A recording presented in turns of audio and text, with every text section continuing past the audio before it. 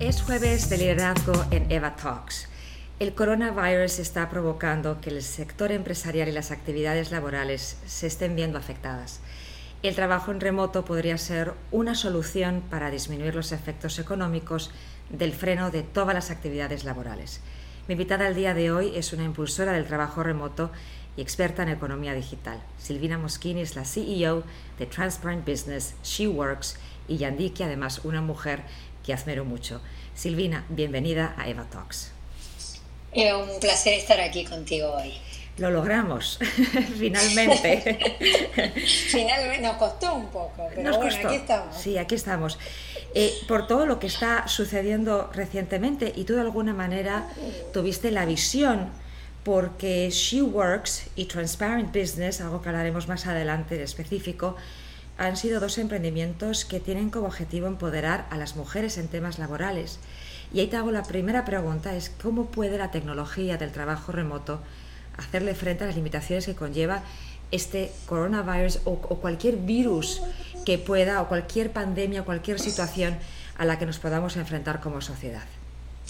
Así es, Eva, el coronavirus o el COVID-19, como le dicen en términos como más técnicos, se ha extendido ya a más de 88 países, incluyendo aquí los Estados Unidos, con más de 50 millones de personas que no pueden ir a trabajar físicamente. Y esto ha constituido una aceleración masiva para la transformación digital de estas compañías que hoy no ven ni siquiera una oportunidad remota en tener otro modelo de trabajo que no sea el trabajo remoto, valga la paradoja.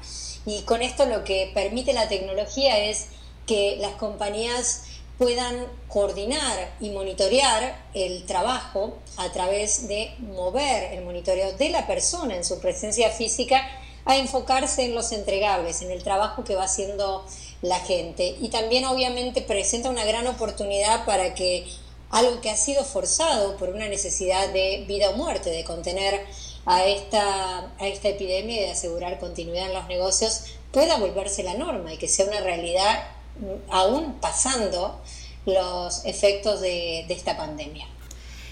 Hablamos del trabajo remoto, de las plataformas para la coordinación de equipos distribuidos que gestionas. Cuéntanos un poco en detalle cómo funcionan y cómo colaboran estas tres empresas que tú manejas y que has creado, Transparent Business, SheWorks y Yandiki.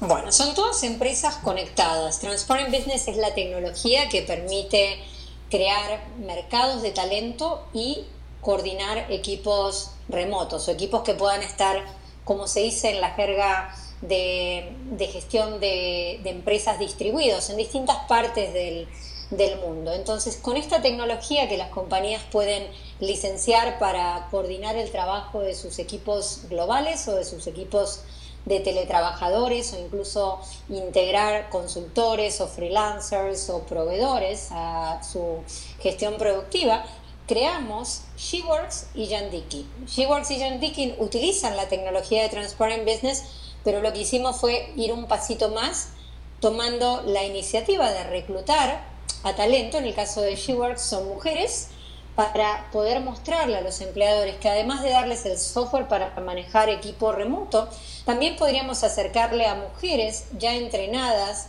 seleccionadas para trabajar bajo esta modalidad. Entonces, con Yandiki, que es como SheWorks, pero con señores también, es exactamente la misma solución, solamente que es una solución unisex, y con SheWorks le ofrecemos a las compañías la oportunidad de que contraten a personas y gestionen su trabajo a través de tecnología. Es como una mezcla entre un Match.com, pero en vez de conseguir novio, le ayudamos a las compañías a que puedan conseguir a el contratista, al empleado, al teletrabajador o al colaborador perfecto, porque amplía las fronteras, no los limita a contratar en un lugar físico preciso, sino que amplía el universo, porque con la nube y tecnología el universo de oportunidades es el mundo, es mucho, mucho más amplio, ¿verdad? Por supuesto. ¿Qué te motivó o por qué decidiste el crear estas empresas, estos facilitadores de trabajar remotamente desde tu casa o que no fueran la oficina per se? Bueno, varias cosas. Una, la que más me inspiró, fue que cuando en el año 2007 me di cuenta que seguía soltera y que iba a ser muy difícil conseguir novio y que si lo miraba en un espectro limitado geográficamente como los muchachos que podía conocer en mi vida diaria, iba a seguir soltera por mucho tiempo, con lo cual ahí me di cuenta que existían plataformas, como decía, como Match.com, que utilizaban todo lo que tiene que ver con analítica de datos y algoritmos de matching, o lo que es inteligencia artificial para combinar lo que uno busca con lo que el otro busca, se podía resolver el problema de encontrar el amor. Y luego vi que esta misma metodología y esta misma tecnología podía resolver un problema mucho más mundano, que es el problema de cómo las compañías encuentran talento. Por un lado, porque veíamos que había 212 millones de desocupados en el mundo, de gente que no tiene empleo, sí, que está en el paro. Y por otro lado veíamos que 6 de cada 10 compañías se quejaban que no encontraban a la persona adecuada para llenar posiciones. Entonces vimos una gran oportunidad en conectar estas puntas, inspirada por tecnología aplicada para buscar el amor. Creímos que podía resolver el problema del desempleo cuando se quebraban las barreras que separaban al talento de la oportunidad. Y de esta manera creamos primero la tecnología para poder coordinar nuestro propio equipo, que fue Transparent Business, y luego dijimos, si esto nos ayuda a manejar una compañía mucho más ágil, con gente en cualquier parte, trayendo transparencia, trayendo rendición de cuentas, ¿por qué no puede servirnos también para ayudar a otras compañías a que también encuentren el talento? Y fue ahí donde creamos Yandiki primero, y luego vimos que las mujeres tenían un rendimiento un 32% más alto que los hombres. Veíamos que las recontrataban más, ¿sí? O que las recomendaban más. Y empezamos a preguntar internamente a las mujeres y empezamos a mirar los datos y a los clientes. Y cuando miramos a las mujeres nos decían que gracias a esta plataforma podían encontrar un trabajo que les llenaba la vida, pero podían estar cerca de la gente que querían más. Y que por eso se esforzaban más y tenían un compromiso aún mayor que el compromiso que veíamos en la media de un universo más amplio. Y de esa manera decidimos crear una plataforma específica para mujeres donde pudiéramos ayudarlas también a acceder a habilidades que les permitieran reconvertirse. A muchas mujeres que habían salido del mercado y que tenían mucho para dar, pero que no habían crecido en la era digital, dándoles las habilidades digitales para que pudieran hacerlo. Es súper interesante, sobre todo me encantó la parte del amor, ahí me quedé. Es decir, sabía que no iba a encontrar el amor si seguía así.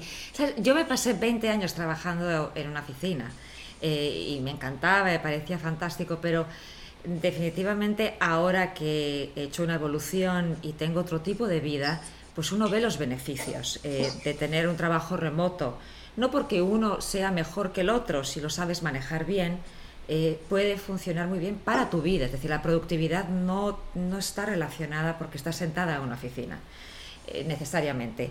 Pero yo quiero entrar un poco a los mitos del trabajo remoto. ¿Cuáles son esos mitos tanto para la gente que no lo ha intentado como para aquellas empresas que quizás están un poco, quizás siendo cautelosas a la hora de entrar a estas nuevas oportunidades? Eva, mira, hay 3 problemas que si no se utiliza la tecnología o la metodología adecuada, normalmente los programas en escala de trabajo remoto fracasan. Le ha pasado a compañías como Yahoo, a compañías como HP, que de golpe tuvieron que suspender el trabajo remoto porque se les fue de control. Y esto me hace acordar muchas veces a lo que pasó con el Casual Friday, ¿no? Que de golpe no poner normas, sino crear una expectativa clara, la gente de golpe aparecía demasiado casual en la oficina. Y esto fue un poco lo que pasó. Flip-flops. Ya, ni qué decirte con flip-flops hawaiana y ya dices, ok, no estamos de vacaciones. Pero bueno, con el trabajo remoto hay 3 barreras. Una que tiene que ver con el control o la necesidad de control. Y nosotros creemos que es importante migrar ese control de la persona en su presencia física, que es lo que uno tradicionalmente hace cuando mira si alguien apareció a trabajar en la oficina, ¿no? Dicen, ups, está trabajando, no quiere decir apareció en la oficina, porque no necesariamente que esté en la oficina quiere decir que esté trabajando. De hecho, McKinsey estima que un 35% del tiempo que se pasa en la oficina se pasa en actividades no productivas. Entonces, ¿cómo hacemos para desmitificar la idea del control centrada en la persona, en su presencia física? Y alternativamente, dándole a quien está manejando equipos distribuidos o remotos las herramientas para saber si una persona está efectivamente trabajando, si el trabajo está progresando, si está en la dirección correcta, y poder tener también métricas de productividad, es decir, moviendo el monitoreo de la persona en su presencia física a el proceso de trabajo a nivel táctico para poder entender nivel de productividad, cómo va evolucionando, a nivel más estratégico, saber si se cumplen las metas o no, con tecnología.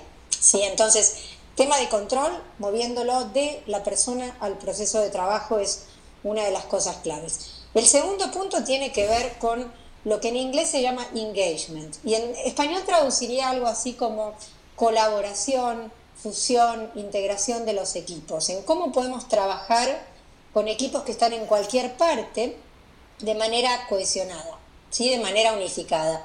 Y esto también es otra de las cosas que nuestra tecnología resuelve, porque lo que permite es integrar herramientas como video calls, que hacen una gran diferencia a la hora de el engagement, de la cohesión que pueda haber entre los equipos, porque básicamente tenés la misma experiencia que si estuvieras en una sala, lo ves, podés interactuar, los gestos, el contacto visual, solo que lo único que no podés hacer es tocarlo, porque la diferencia está dada por la pantalla. Pero si miran los jóvenes, los millennials que tienen menos de 34 años, que van a ser el 75% de la fuerza laboral en los próximos 5 años, definen el cara a cara nuestro de cuando nos tomamos un cafecito o nos sentamos en una sala, como el FaceTime o el Zoom o el GoToMeeting, ¿sí? Tecnologías que permiten que uno pueda estar presente a través de un dispositivo.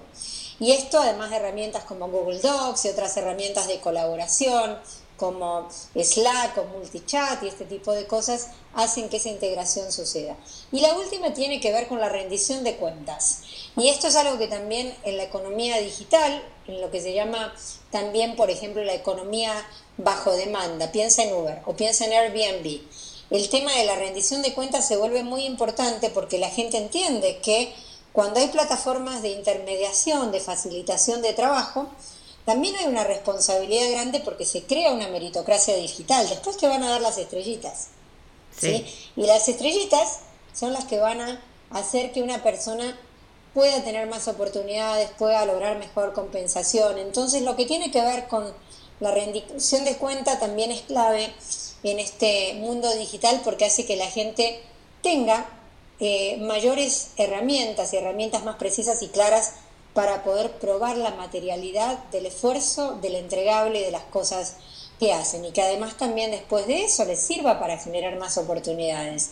Así que esa es una de las cosas que de cambio cultural nosotros buscamos transmitirle a los empleadores, de que van a tener más visibilidad, van a tener mejor rendición de cuentas y van a poder darle a la gente, sobre todo a las mujeres, a las jóvenes, a las mujeres que tienen familia, que están cuidando a sus papás o a sus hijitos, pues en algún momento de uno u otro lado nos toca. Los papás se ponen grandes y uno termina también cuidándolos. Claro. Y pueden tener mayor flexibilidad. No, eso es que la flexibilidad es súper importante hoy en día y definitivamente no está reñida con esa productividad. Y qué bueno tener y escuchar a personas como tú, una experta, que pueda pues aclarar todas estas dudas que muchas veces tenemos. Quiero hablar un poco sobre el empoderamiento de la mujer, es un tema importante para ti.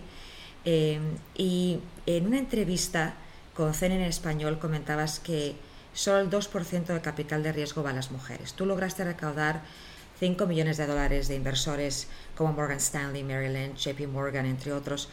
¿Qué consejos le puedes dar a las mujeres para poder conseguir un capital para sus startups o para los proyectos de emprendimiento que tienen en este momento? Bueno, yo he levantado 5 millones y ya voy por 6, pero igual sigue siendo muy poco, Eva. Si miras, por ejemplo, el dinero que recaudó el CEO de Uber o compañías incluso como la compañía de e-cigarettes, de cigarrillos digitales, se llama Juul, recaudó más dinero que toda la suma de todas las mujeres emprendedoras combinadas. Así que imagínate, para mí es, como dirían en inglés, sadly beautiful, que podamos recaudar dinero de inversores influyentes, de personas que apostaron a nuestra iniciativa también, pero también por otro lado hay una brecha tan grande entre el capital que uno necesita para poder tener una compañía de impacto global y el acceso que hay para las mujeres. Así que puedo dar mi experiencia, pero mi trabajo no está terminado. A mí también me genera mucha frustración toda la situación. Y lo que nosotros hicimos fue el hacernos un saltito, el poder vencer ese preconcepto que hay, que está atado al género y que tiene muchas veces que ver con barreras culturales de asignación de roles, de lo que se espera que una determinada persona, por, en este caso, el género que representa o el sexo que representa, en el caso de nosotras las mujeres, pueda hacer, ¿no? Y el vencer esa barrera de que muchas veces piensen que no tenés lo que se tiene que tener para ser una compañía súper ambiciosa, porque venimos de una cultura donde ser exitosa o ser, como dicen, echada para adelante, ¿no? Driven, no está tremendamente apreciado. No, digamos que no está muy valorado o está visto bien. Sí, es una realidad, es decir, no hablamos el mismo idioma, de alguna manera, y al no hablar el mismo idioma, pues a veces no nos ven porque no nos expresamos con las palabras que ellos quizás entienden.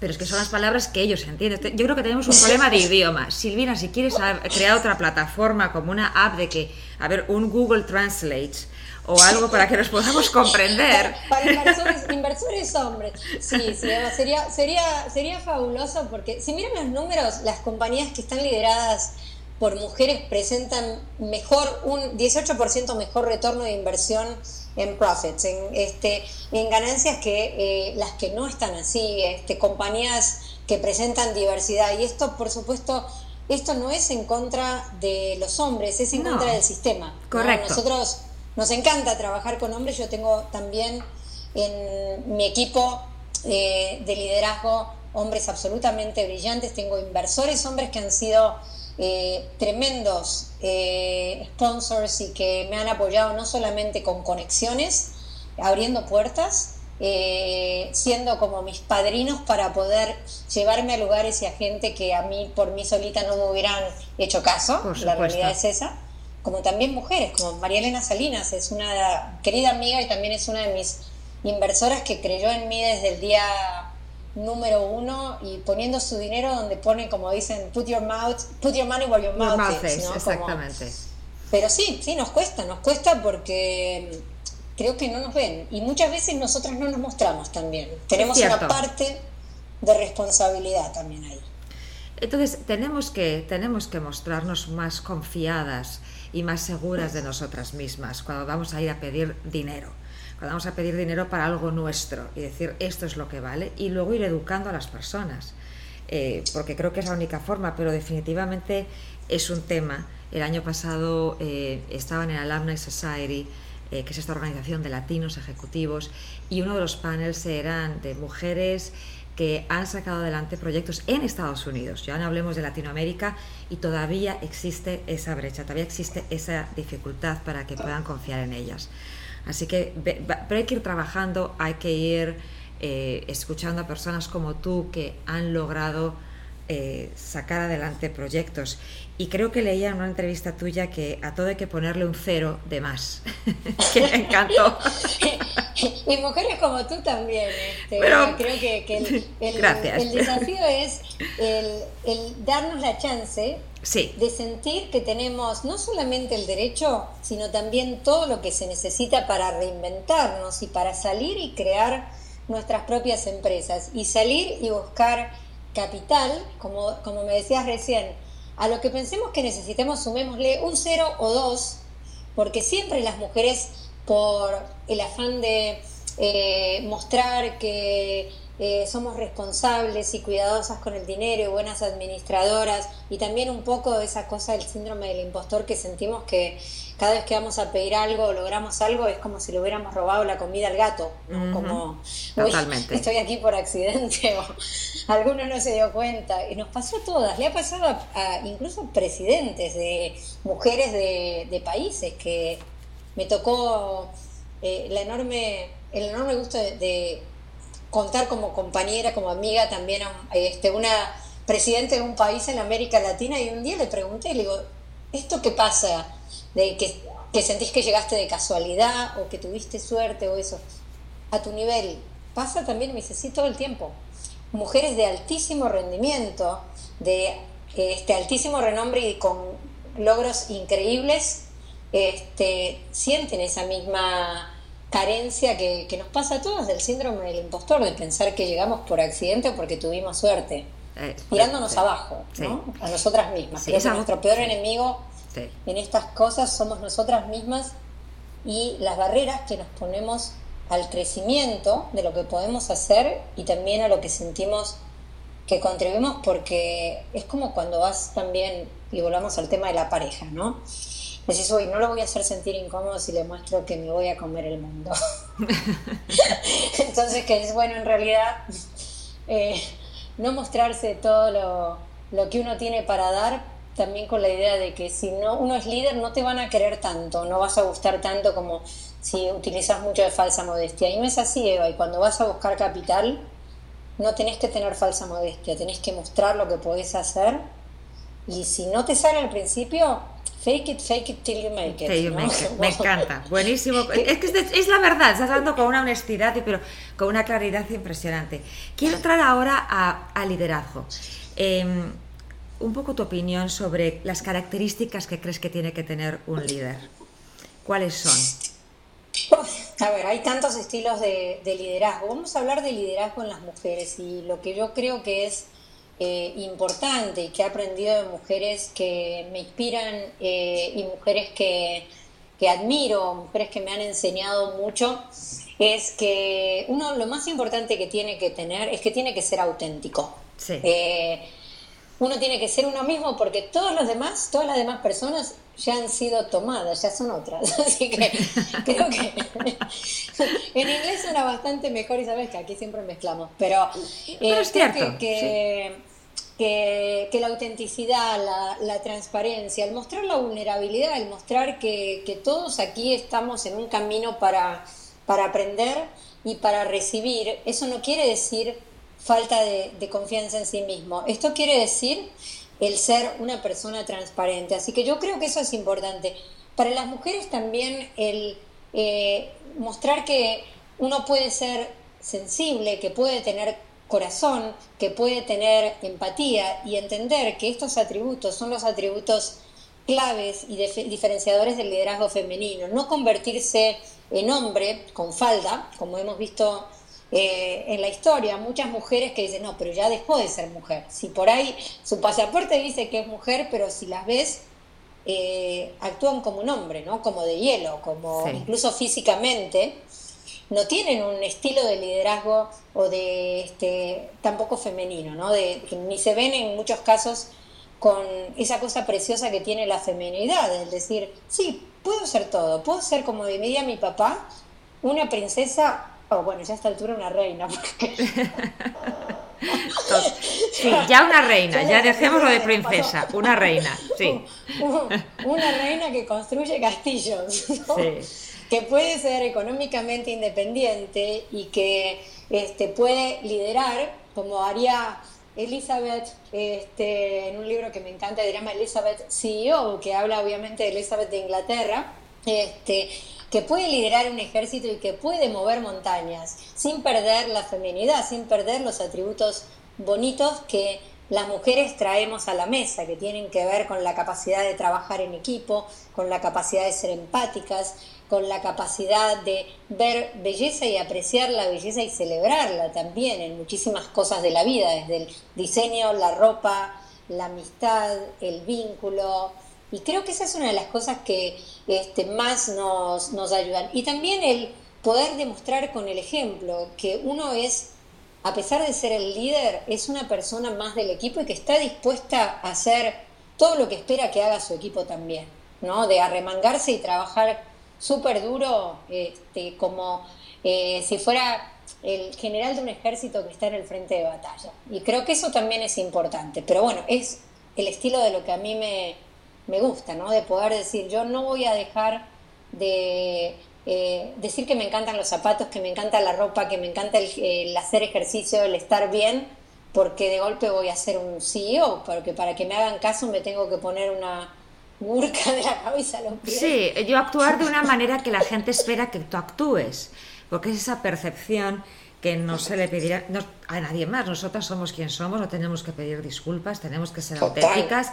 Si te gusta hacer ejercicio, si te gusta bailar, sea lo que sea que te gusta hacer, sé tú misma. Yo por muchos años, y siempre lo cuento, traté de establecer una imagen que iba con lo que yo pensaba que la gente quería ver de mí, el puesto que tenía.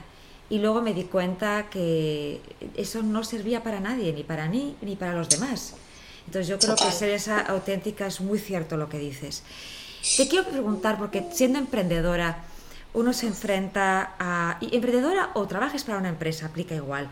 Cuando un proyecto no sale como tú esperas, o no están las expectativas, no se cumplen las expectativas, perdón, ¿cómo manejas las emociones para seguir adelante? Es una muy buena pregunta, Eva. Pataleas un rato, te tiras los pelos, puedes llorar y luego te levantas, porque las mujeres no nos rendimos. Uh-huh. Es como cuando las cosas no te funcionan en la vida, haces el duelo, analizas qué pasó, por qué no funcionó, tratas de sacar algo positivo. Como el amor, como el amor. Y todo vuelve al amor. Lo bueno con esto, y anclado también con lo que mencionaste recién, Eva, es que cuando uno pasa los 40 años, este tipo de cosas, como el que no te vaya bien en algo o lo que dicen los demás, ya te importan poco, porque ya sabes lo que eres. Sí, no, ya creo que ya rompimos esa barrera hace mucho tiempo. Tenemos mayor claridad, ojalá lo hubiéramos sabido más jóvenes, pero es el proceso que uno tiene que pasar de aprendizaje. Y entonces hoy lloramos un poco menos y sabemos que las cosas van a pasar y que van a venir mejores cosas si logramos aprender la lección de lo que sea que tenemos que aprender, ¿no? De verla. Yo siempre termino los podcasts hablando del mensaje del sí se puede, porque creo que uno puede definitivamente lograr todo lo que uno se propone. Creas en lo que creas, si quieres hacer meditación, si quieres cerrar los ojos y visualizarlo, la visualización, lo que tú quieras hacer, todo lo puedes lograr. ¿Qué es para ti y qué representa para ti el sí se puede? Para mí lo que sí se puede es quebrar barreras, el cambiar estándares. En mi caso, al ser una emprendedora de impacto social, es tener la oportunidad de hacer algo que mejore la vida de las mujeres, que les dé la posibilidad de tener algo que yo no tuve, que es una vida personal y una vida profesional, porque me enfoqué 100% en mi carrera profesional y formé familia muy tarde, no tuve hijos, así que el poder darle a otras mujeres la oportunidad de que puedan tener ese equilibrio, y para mí esa es la última definición de lo que es ser exitoso, el ser feliz, ¿no? El poder tener las cosas que uno quiera, y sí se puede, Eva. Si uno trabaja, se enfoca, pide ayuda y construye su tribu, podemos lograr lo que queremos las mujeres. Así es, y en eso somos muy parecidas tú y yo, que nos enfocamos por tantos años en la vida profesional, y si en algún momento hubiéramos podido tener las herramientas, la ayuda para poder encontrar ese balance de vida mucho antes, hubiéramos logrado lo mismo, simplemente quizás de una manera mucho mejor para nosotras. Así que yo animo que las empresas utilicen más la tecnología. Gracias por ese tiempo tan increíble. Eres una mujer maravillosa, inteligente, emprendedora y auténtica, que es lo más importante. Silvina, muchas gracias. Muchísimas gracias, Eva, y tú también, ya lo sabes, así que feliz de acompañarte. Te mando un abrazo. Un abrazo, cariño. Bye, bye. Bye.